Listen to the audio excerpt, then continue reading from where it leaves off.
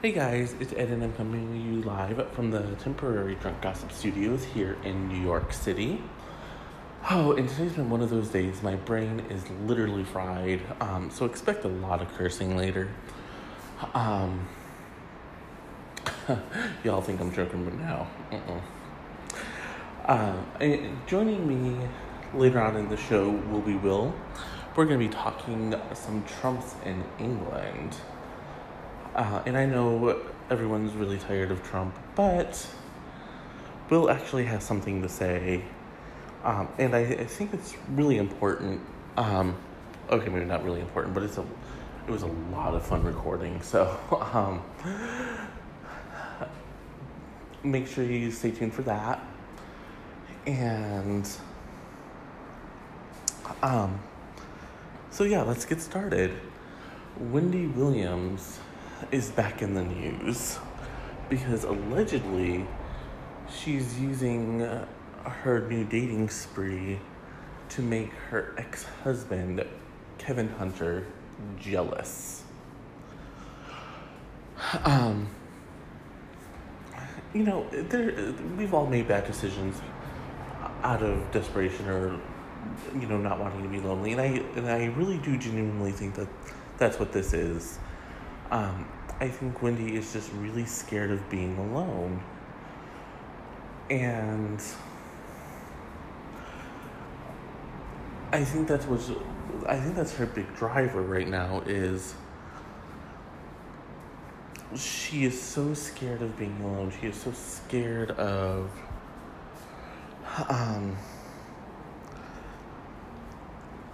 she's so scared of being alone. She's so scared of being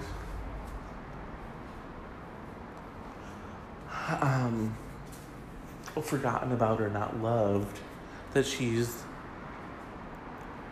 making these really awful decisions. And let's be real, that's what these are. These are awful, awful, awful decisions. She's many times over she has let Kevin run her life or tell her what to do or whatever out of fear that he won't love her anymore. And honestly, that's not any way to run your life. So I don't know why she keeps doing it. Let me rephrase that. I do know why she's doing it. She's doing it because that's all she knows. I think that's all she wants, in some ways, which sounds really shitty of me to say, but if you look at her track record, if some motherfucker was poisoning me, you best believe that he would not be getting away with it. No way, no sir. That being said, I do think that there is something to be said for how she handles things. Generally, I think she's a very good person with a kind heart. I just think sometimes that kind heart gets her into more trouble than what it's worth. And people are going to be like, oh, you're wrong, how can you say that? The truth is we all know I'm not wrong. Not really, anyway. But with her new boyfriend,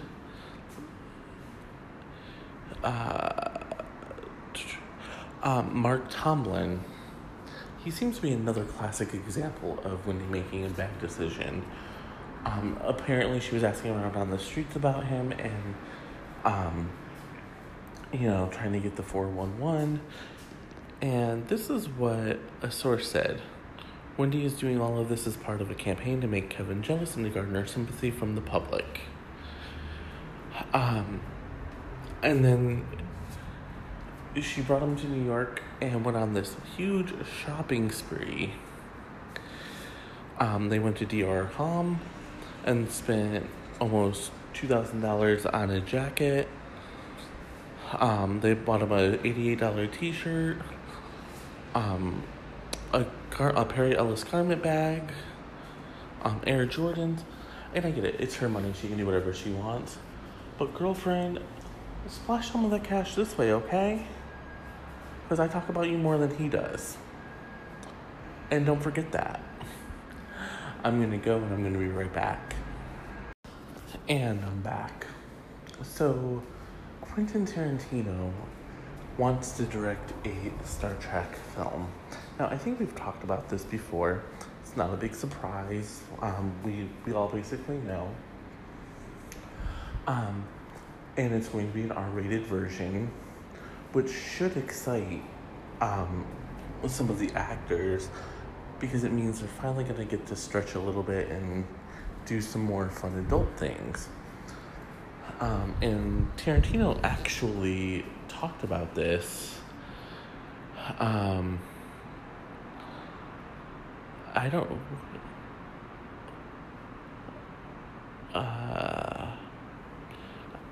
Apparently it was just an interview. I thought he was at a Comic-Con or something. Anyways, he said that the story's done, and they're mulling it over. But he wouldn't talk about any of the characters or plots or anything of that nature. He said, it's an R-rated movie. If I do it, it'll be R-rated. Now, of course, Star Trek has had a little bit of a difficult time getting traction. The first reboot movie did really well with Chris Pine as Captain Kirk and all of them. The second one did okay, and the third one did all right.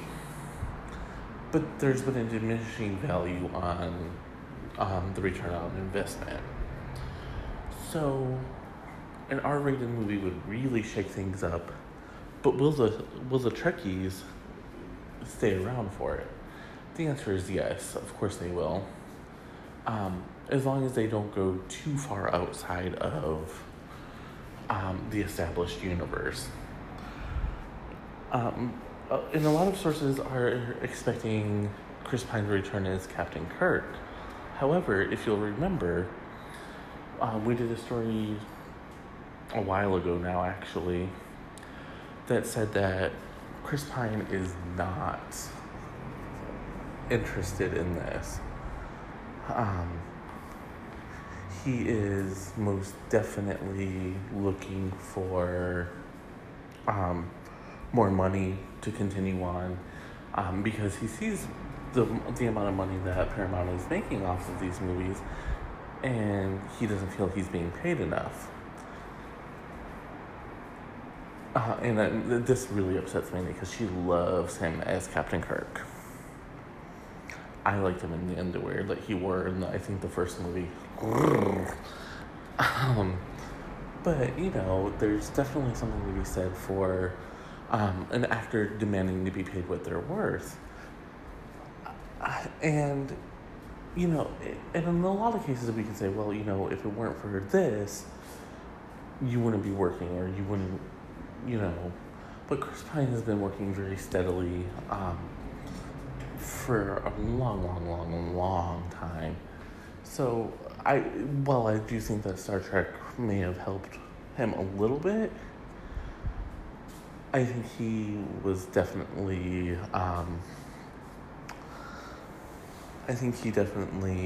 helped the movie a little bit more.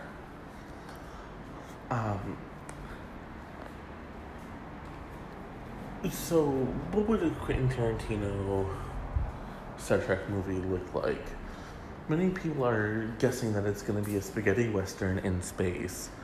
And given his penchant for violence and whatnot, I think we can expect that. But, and here's the big but of this all. While the script is done, Paramount is mulling it over, there's no guarantee that they're going to hire him. Given that the brand has been more or less family friendly, it would be very difficult, I think, to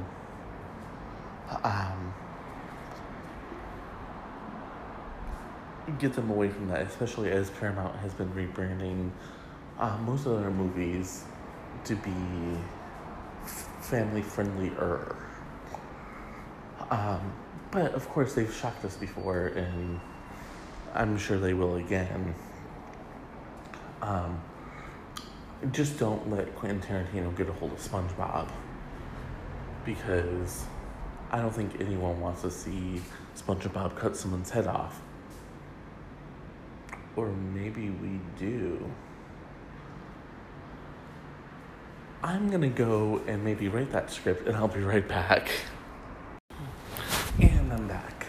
And we're gonna talk some Chris Pratt and Catherine Schwarzenegger now. So, they got married over the weekend. We talked about that. And one of the things I told you was that she was already pregnant. And, there are always naysayers or, they're good Christians, they would never do that. Bull pucky, okay? Just bull pucky. Bull pucky. And here's why I'm saying it. Not because I'm trying to negate someone's beliefs. That is the last thing I ever want to do. But let's be real here. They were humping like rabbits. Chris Pratt has a certain reputation. And that reputation isn't going to go away just because he's suddenly Christian. I shouldn't say suddenly, but you know what I mean. It's not going to go away just because he says, oh, I'm a Christian now, or I'm whatever. That's not how this works. It's not how any of this works. So, but more than that, it's just human nature. And I think the sooner we get over this whole sex is bad thing, the better off we're all going to be as a result of that.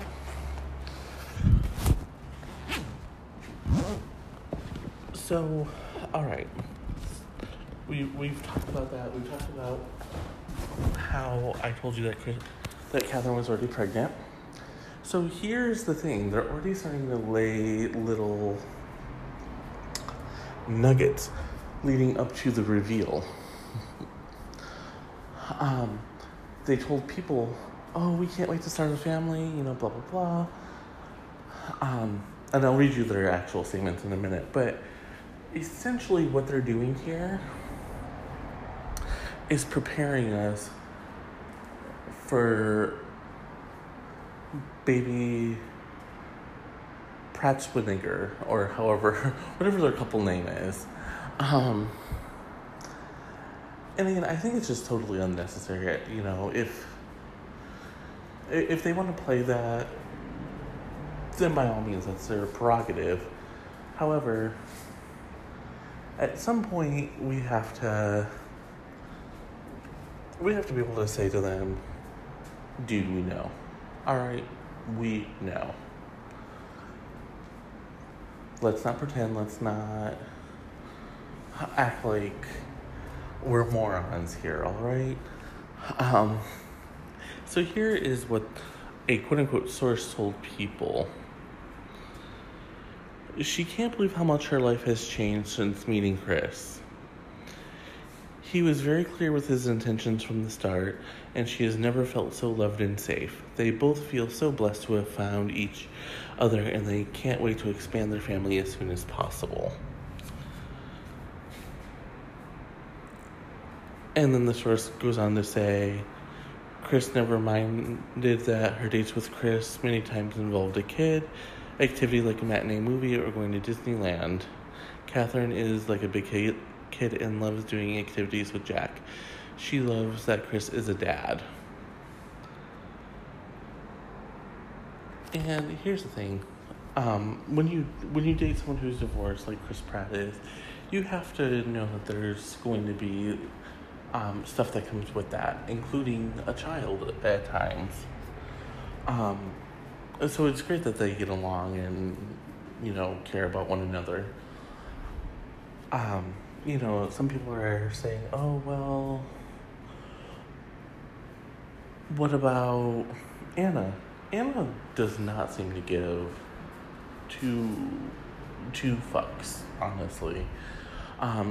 She sent them a congratulations on their wedding day, but other than that, everything else just seems, I think she's just happy that she doesn't have to deal with it anymore. Rumor is that he was cheating on her left, right, and center, and she got tired of it. And then he got angry when she allegedly cheated on him. And it's like, why? If you're gonna do it, you have to expect that the other person is going to do it. But maybe it'll work out this time with Catherine. Maybe they have a better arrangement or something. I don't know. But I do know I'm going to go, and I'm going to be right back. And I'm back. And as promised at the top of the show, Will is joining me to talk about Trump, or I should say, the Trumps in England. Or as I prefer to call the event, National Lampoon's Summer Vacation. I thought we'd agreed on buffoons. Oh yeah, National Buffoons Summer Vacation. That's a lot better, isn't it? So, brief timetable here. Trump went into the state visit by